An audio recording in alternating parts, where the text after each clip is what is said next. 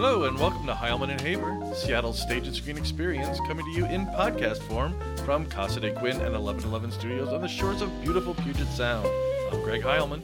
And I'm Matt Haver. Back in 2020, we took to the internet airwaves to interview talented local actors and directors. Now, over 75 episodes later, Heilman and Haver is Seattle's #1 stage and screen podcast, bringing you in-depth interviews from the finest talent from LA to Broadway to the UK, including Emmy Award winners and best-selling authors, unsung heroes, and industry leaders. And all while keeping our finger on the pulse of the Seattle and Pacific Northwest theater scene, with in-depth reviews, cast and crew conversations, and behind-the-scenes tours. Our second annual Heilman and Haver Theater Awards are coming up Sunday, September 10th, and our list of top finalists in 26 categories for both community and professional theater are online now, along with a link for free tickets to the event. And while you're there, sign up for our free email newsletter so you don't miss a single update or episode. Welcome to episode 78. The Hollywood strike has now passed the 100-day mark with no end in sight. Just 1 week ago, on August 4th, Writers Guild of American negotiators met for the very first time in 3 months with representatives of the major studios to discuss whether contract talks can resume. According to Bloomberg reporter Lucas Shaw, they made, quote, zero progress. The two sides are no closer than they were at the start of the strike. They can't even agree on how to resume negotiations. Whew, tough. Wow. Well, with much of the strike centered on the power imbalance between the major studios and the writers and the consolidation and lack of transparency among the streaming giants, we reached out to an expert on the issues of monopoly and corporate power in America for his take. Matt Stoller is the Director of Research at the American Economic Liberties Project. He is the author of Goliath, the 100-Year War Between Monopoly, Power, and Democracy, which Business Insider called, quote, one of the year's best books on how to rethink capitalism and improve the economy, end quote. Stoller is a former policy advisor to the Senate Budget Committee, and he also worked for a member of the Financial Services Committee in the U.S. House of Representatives during the financial crisis. Matt's 2012 Law Review article on the foreclosure crisis, the housing crash, and the end of American citizenship predicted the rise of autocratic political forces, and his 2016 Atlantic article, How the Democrats Killed Their Populist Soul, helped inspire the new anti-monopoly movement. His writing has appeared in the Washington Post, the New York Times, Fast Company, Foreign Policy, The Guardian, Vice, The American Conservative, and The Baffler. And Matt writes the Monopoly-focused newsletter Big, with tens of thousands of subscribers, which you can find and follow on Substack. And Matt joins us from Washington, D.C. Matt, welcome to the show. Hey, thanks for having me. So, Matt, we first ran across your piece on Substack, Time to Break Up Hollywood, via Hollywood director Michael Moore, who shared it in his newsletter back in early July. The headline says, quote, Hollywood is trapped in a death spiral, with streaming giants struggling to profit while smothering the industry itself. Finally, the writers stood up, but will it be enough? And of course, there's the referring to the writers' strike and then the subsequent actors' strike as well. Can you give us the Cliff's Notes version of the WGA's complaints and what you see as the major issues that need resolving? Sure. I mean, I guess I should start by saying I'm not in the WGA and I don't follow the labor disputes in detail. I do antitrust and corporate power in general. There's a number of aspects to that. So I'm not looking at this from like just a labor perspective, and I might get some things wrong. I don't want to speak for them. But I would say, just generally speaking, their complaint, and this is true of the actors as well, and it's also true of directors and executives and a lot of the people that are involved in movies, that people that film, that actually run the cameras. Something is very wrong with the industry, right? People, they're not making good movies anymore, and people are not getting paid a reasonable amount.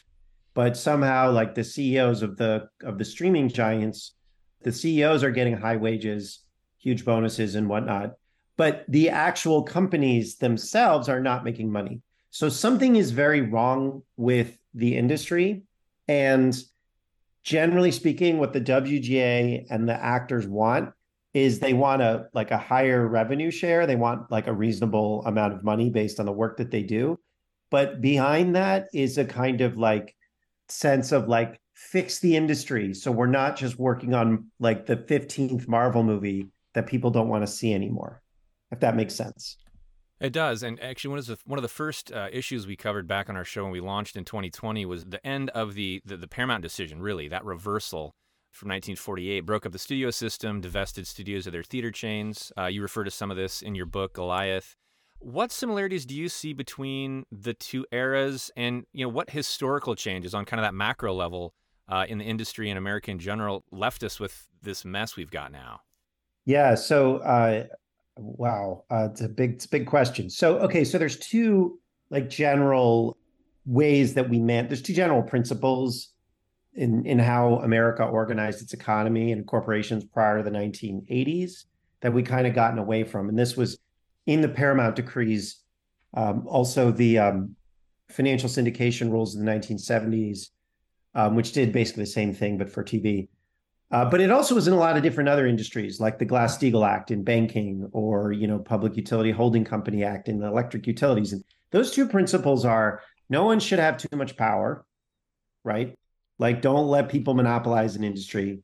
And the other one is, if you can avoid it, try to avoid people having to deal with conflicts of interest, right? So, like, if you're a buyer, you shouldn't get paid by a seller, right? Or you shouldn't necessarily have a if you're a distributor, you shouldn't necessarily have a financial interest in like one product you're distributing versus another product that you're distributing, because then that makes you want to, push something on someone that maybe is not in their best interest, right?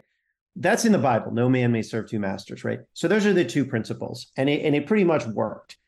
Now, in Hollywood and like the entertainment industry, we manifested those principles through what you talked about, which is the Paramount decrees, which said that you're going to have a number of different studios. So that's no one should have too much power. But then the other thing is no conflicts of interest. So if you are making movies, you can't also be selling them to consumers and vice versa, right? So the theater owner is going to be thinking about, how can I get the movie that my audience is going to like, versus how can I put a movie in my theater that I have a financial interest in, right? And maybe the audience won't like it as much, but I'll make more money if I put it in. And what the consent decree was saying is, we don't want studios to own the theater chains, because then they'll put stuff into theaters that is maybe not as good, right? Or that maybe they have a financial interest in. And the same thing happened in TV in 1970, when the Federal Trade Communications Commission said that if you're a TV network, you can't have a financial interest in the TV shows you're putting on primetime, right? And so then all of a sudden, these TV networks, they have an incentive to like find the best stuff, right? Instead of like just choose whatever they're going to make and keep have a financial interest in that product. So it's like, there are a lot of some of the greatest TV shows ever made, and some of the most diverse TV shows were made from 1970 to 1993. We're talking everything from Mary Tyler Moore to All in the Family to Seinfeld. In that period, when you had these open markets, right? Because you could go and be like, I want to pitch this show, and if ABC didn't like it, you could pitch it to NBC or CBS, and they also knew that. And the same thing is true with the theaters. You could put your movie into a number of theaters, and if it did well, it would, other theaters would adopt it and be like, oh, that movie is selling. People seem to like Back to the Future or whatever. And then the multiplexes kind of got rolled up into three companies in the 1990s, and all of a sudden you have to release your movies on 3,000 screens at once. Then it's like, it has to do really well its opening weekend, or it's not going to do well at all. And so all of a sudden now you can't introduce new product.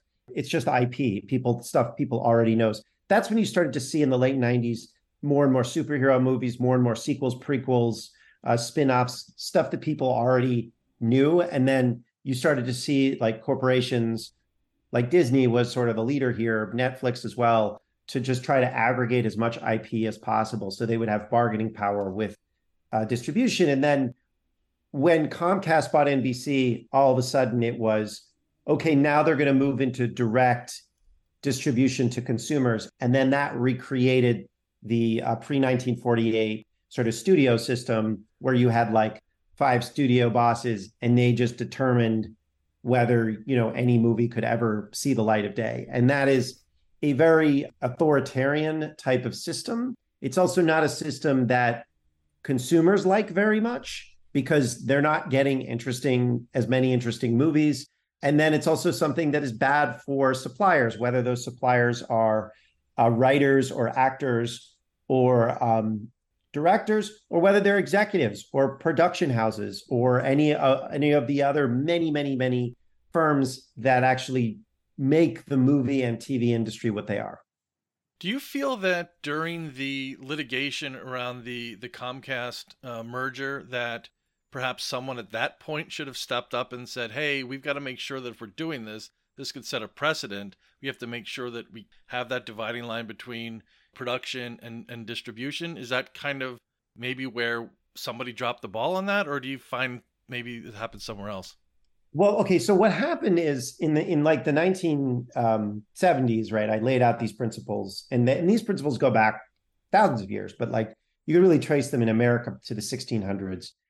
But in the 1980s, there was sort of a series of arguments from both sort of leftists and conservatives, legal scholars, essentially, who saying actually conflicts of interest are fine, and huge aggregations of power, it's fine because it's more efficient, right? So what we want, it's like, hey, look, if Disney, they didn't say this then because Disney Plus is relatively new, but like they would say something like, well, isn't it awesome that Disney now has Disney Plus and they have all of this IP, including Star Wars and the Muppets and Pixar and all these different firms and all of the Fox's library because they bought Fox. And now they can stick it on one service and sell that directly to consumers. Think about all the middlemen that are cut out. That's way more efficient, right? And so in 2010, when they were thinking about the Comcast NBC merger, yeah, there was some concern that Comcast would prevent the distribution of rival content.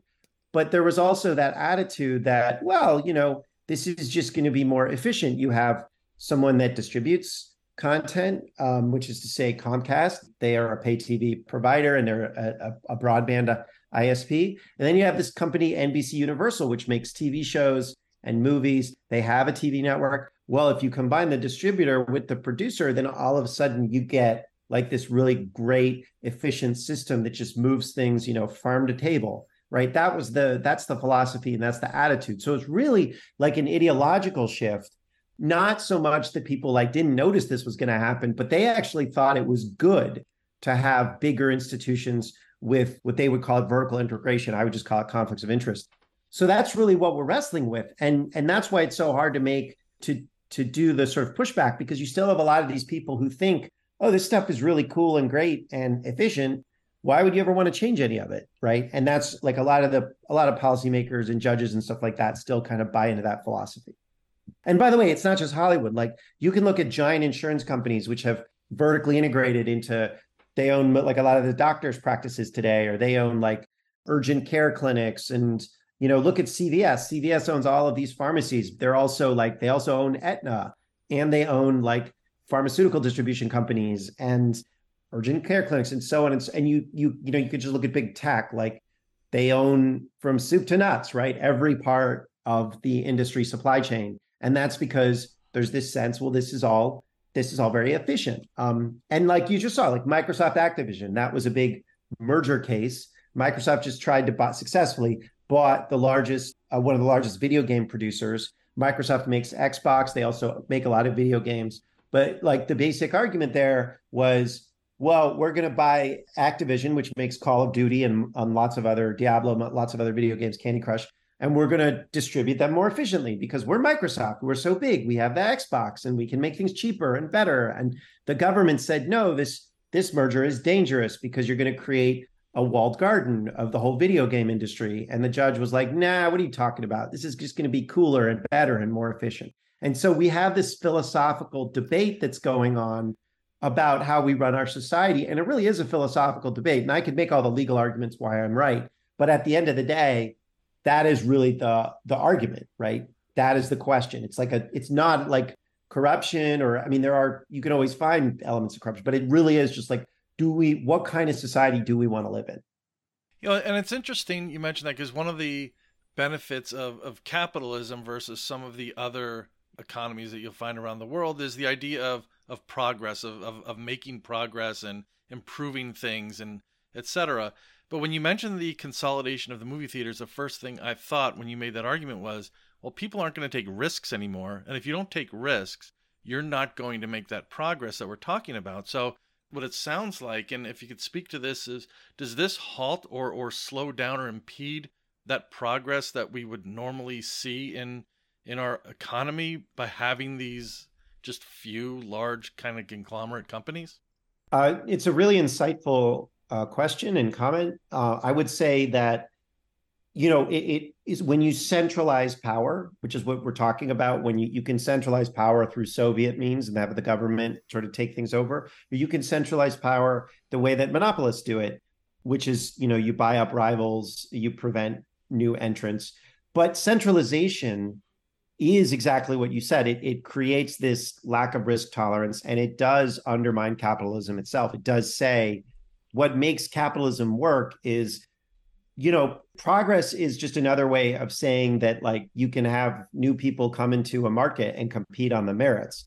And they're usually like the person who is like young and enthusiastic and trying different weird stuff and has something to say in the arts. They're the ones that people want to be associated with, like the cool movie. You don't usually see like a new cool style of art from like a 65-year-old wealthy dude, right? You usually see it from someone who's young and hungry and trying things. And a system that is like, let's have a bunch of 65-year-olds making all of the content decisions is just not going to let those younger people who have something interesting to say come in and compete on the merits. It's not like any one of those people is necessarily going to be that good. There's a lot of really shitty 25-year-old filmmakers, but like, you want them to be able to actually compete, and then to have the audience find the artist. And right now what you have instead is a bunch of kind of like centralized Sovietized officials who are running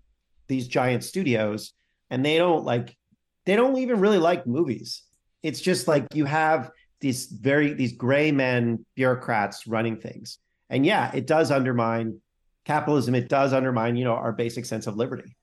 So many similarities to kind of that end of the last golden age. We just spoke with author Sam Wasson, the author of The Big Goodbye, the end of old Hollywood, the making of Chinatown, and that whole kind of, the auteur movement in the 70s, and all these young creatives fighting exactly the same things that you're describing, these old gray men still trying to make old gray movies the way they've done it for decades. And that conflict that took place, that those auteurs, and the young, you talk about Nicholson and these others that were, new and fresh and wanted to kind of take on Hollywood in a new way.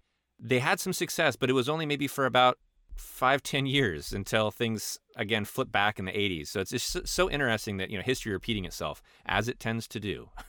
Well, I would say, so New Hollywood was in many ways a result of the antitrust decree in 48 and the breakdown of the studio system. Like, they would not have been able to do what they did because of that.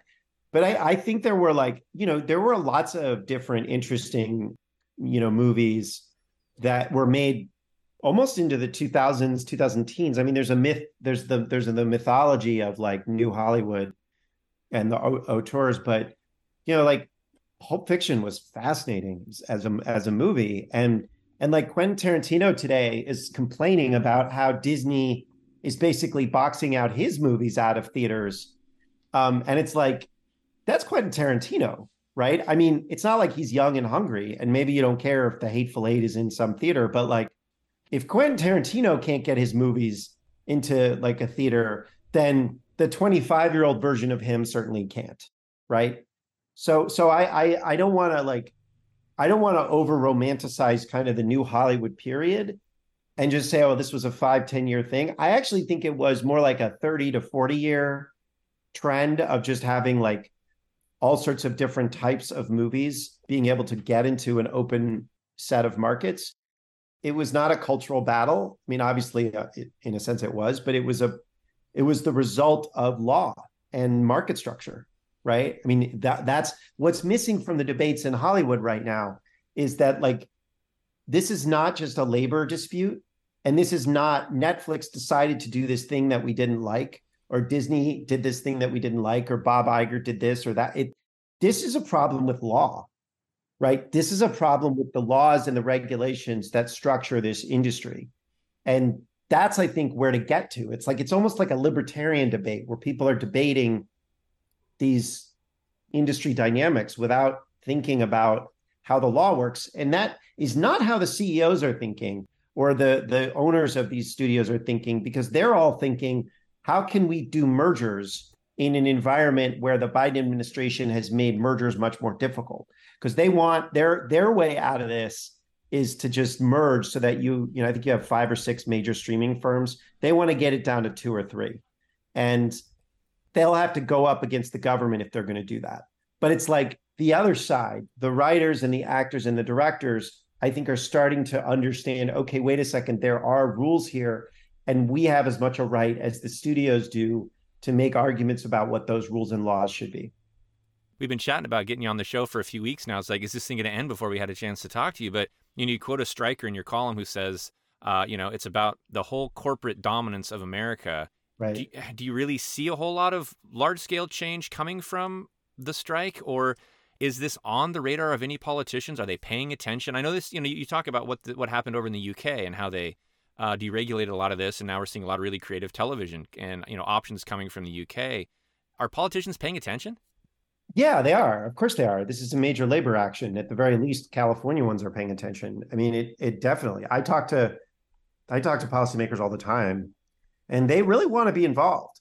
But what is holding them back is they don't know what to do, because it's like you can only say so many times the studio should negotiate with the actors, right? I mean, or the writers. What needs to happen is the writers and the directors and the actors need to come out and say, it's time to break up the studios. Here's the policy we want. And then politicians can be like, oh yeah, that makes sense. Well, let's start holding hearings and whatnot. But like, you're not going to get up. That's the thing, is that like the conversation has to come from Hollywood. And right now, the writers and the actors are focused on getting a better revenue share from the industry. And they're starting to realize, wait a second, we have to restructure the industry as well. But like politicians are responding to what the strikers are saying. And what the strikers are saying is, we want a better revenue share. And so that's what the politicians are saying. It's like if the strikers started saying, actually, we need the industry broken up. Like if that was a demand in this, they were like, if they sent a letter to Congress, said, we want hearings on how consolidated Hollywood is, I don't know that they would get them. But I know that if they don't ask, they certainly won't get them, right? So in a sense, politicians are paying attention. They're paying very close attention, and they are reflecting what the strikers are saying, if that makes sense. One of the things I wanted to ask you is your take on our role as consumers in almost letting this happen. And this is not just a Hollywood issue, but to me, it comes back to our desire as a society for senseless plastic objects, dirt cheap right now. And I look back at, trying to figure out this whole revenue thing around streaming. Disney tried to add a $27 premium fee when they released Mulan to their service, to Disney Plus, a couple of years ago during COVID. That wasn't met very well. I think any increase in a monthly subscription fee, people aren't going to want to pay. I think it would actually almost doom those services if they did that. Have we let some of this happen as a result of us wanting these things inexpensively, in order that they're losing money and potentially don't have the ability to pay the actors and writers what they desire? So, I mean, Netflix keeps raising their price. Disney keeps raising their Disney Plus price. And people paid for Barbie and they paid for Oppenheimer. So I don't think the issue is that people don't want to pay. I don't think that consumer based action really makes sense. Like as consumers, what is it? Consumers will sell their birthright for a mess of pottage. That was Louis Brandeis. Like as a consumer, when I go to the store, I want the cheapest thing, right? It's just the way we are as people. And we get manipulated in all sorts of ways. And I don't think we should expect that we should think about this as a consumer rights issue. We should think about this because that's a losing frame. Like we need to think about this as citizens and what kind of society we want. Now, I think it's obviously true that people want cheap stuff, but it's also true that prices have gotten much more expensive in our society over time. So it's like you can make the argument, oh, well, all of this is a result of the fact that they're just selling us cheap stuff. But in fact, we're not really even getting the cheap stuff, right? It's just that what they've done is this is part of the ideological debate. They've transformed the way we understand ourselves as having no rights, right? As just being a consumer, right? And just being like, you get to vote with your dollars. It's like, what the hell are you talking about? No, you vote with your vote. And then like you set up rules. Like it's totally absurd to say you vote with your dollars. That's like a way of attacking our rights as human beings and our ability to structure our communities and our commerce. So I guess what I would say is like we haven't let this happen as consumers, but we've let ourselves be defined as consumers, and so we've let it happen as citizens. It's an interesting take on it. And you mentioned Barbieheimer, that phenomenon. Barbie just crossed the $1 billion threshold, worldwide. People like Francis Ford Coppola saying this is the beginning of the new, a new golden age now of Hollywood. And it's great. We love seeing people go back to theaters. Is that part of the solution? Do we as consumers, you said not vote with our dollars, but time to maybe scale back on a few of those, streaming subscriptions, time to write some letters to Congress people supporting what's going on in Hollywood, that sort of thing? I don't think that you're going to see a huge change just because of Barbenheimer in the way the studios operate. You might see some attempts, but like what Barbenheimer showed is that a lot of the arguments that the studios were putting out, or that everyone in Hollywood, it's not just the studios, people don't want to go to the movies anymore. Oh, it's technology, disruption, whatever, like any of the arguments that there are these grand metaphysical forces, that those aren't true. That what was happening is the studios were putting out crappy movies that people didn't want to see. If you can fix that, if you can put out culturally relevant movies where you have like a strong auteur, right? Because like Greta Gerwig and Christopher Nolan both have very strong artistic perspectives. If you can do that, then you can sell your commerce and you can get people to the movies. But what I don't think that the market structure, like what that showed is that you can overcome problems in the market structure if you put out like, artistically strong perspectives. But Christopher Nolan and Greta Gerwig already had reputations. Who are the next versions of them? Where's the creative refresh after them? And that's where having like not that many, it just so happened they could release movies on like thousands of movie theaters at once, and both of those movies were very strong. That's an unusual situation. Like what we need is to get back to a more open and more decentralized system where you can try things out and like people can put out their movies and maybe not take as much risk, because those were both very risky movies as well, and see if things work. Like Back to the Future in 1985 did really, really well, but it was in more movie theaters after 2 months than after its first weekend. So it didn't do this like it made $1 billion in a weekend. It made, I don't know, $100 million, $200 million in 1985, like a lot of money for 1985, but it made them by getting $10 million a weekend, right? Just like one, and so word of mouth functioned. Like there were real markets. There was, they were thick, and you had reviews, you had the ability of people to talk to each other. You had theater owners talking to each other and being like, what's selling? What do people want to see? And it's like, that allows for people to try things. And if it sells, then it spreads. And if it doesn't, it doesn't.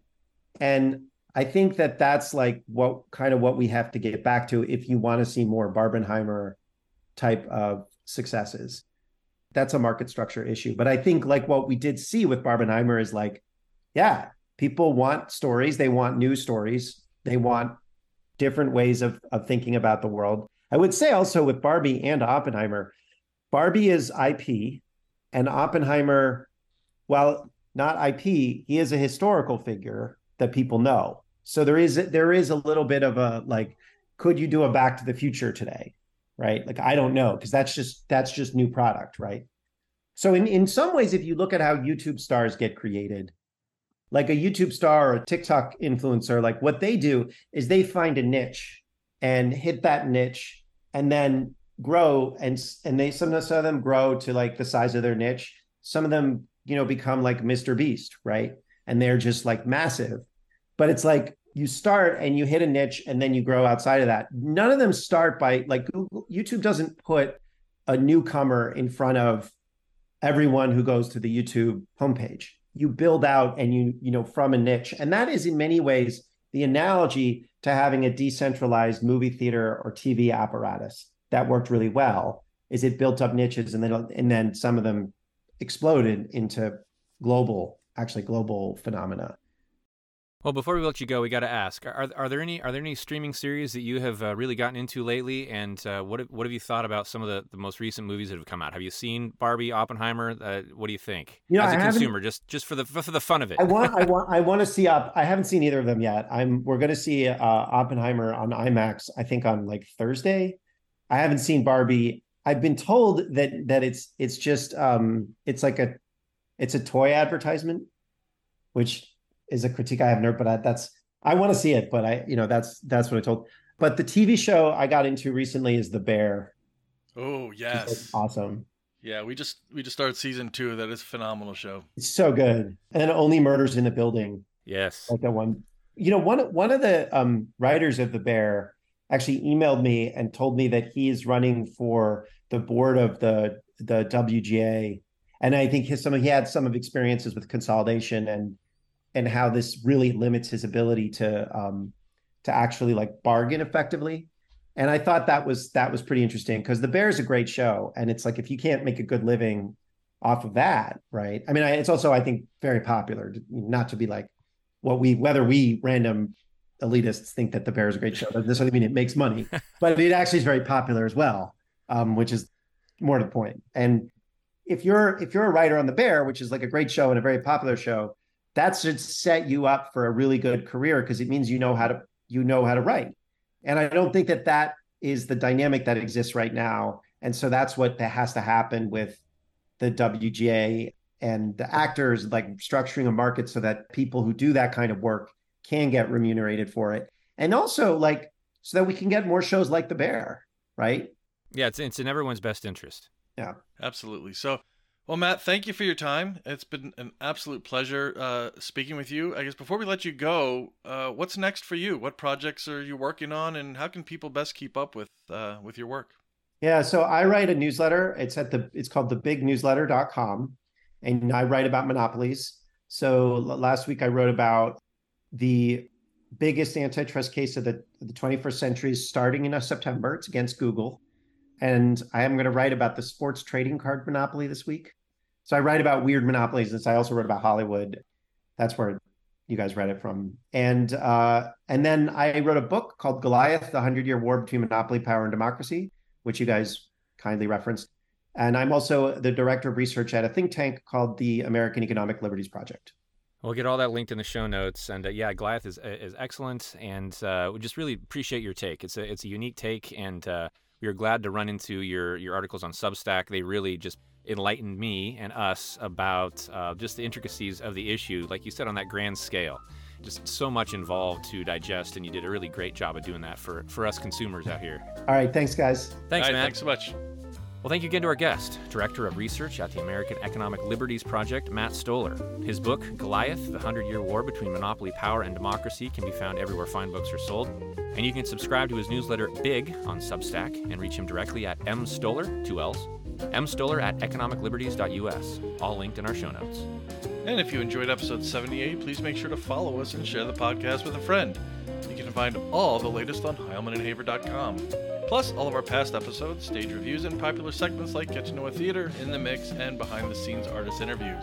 As always, thank you for supporting local theater and for joining us on Heilman and Haver.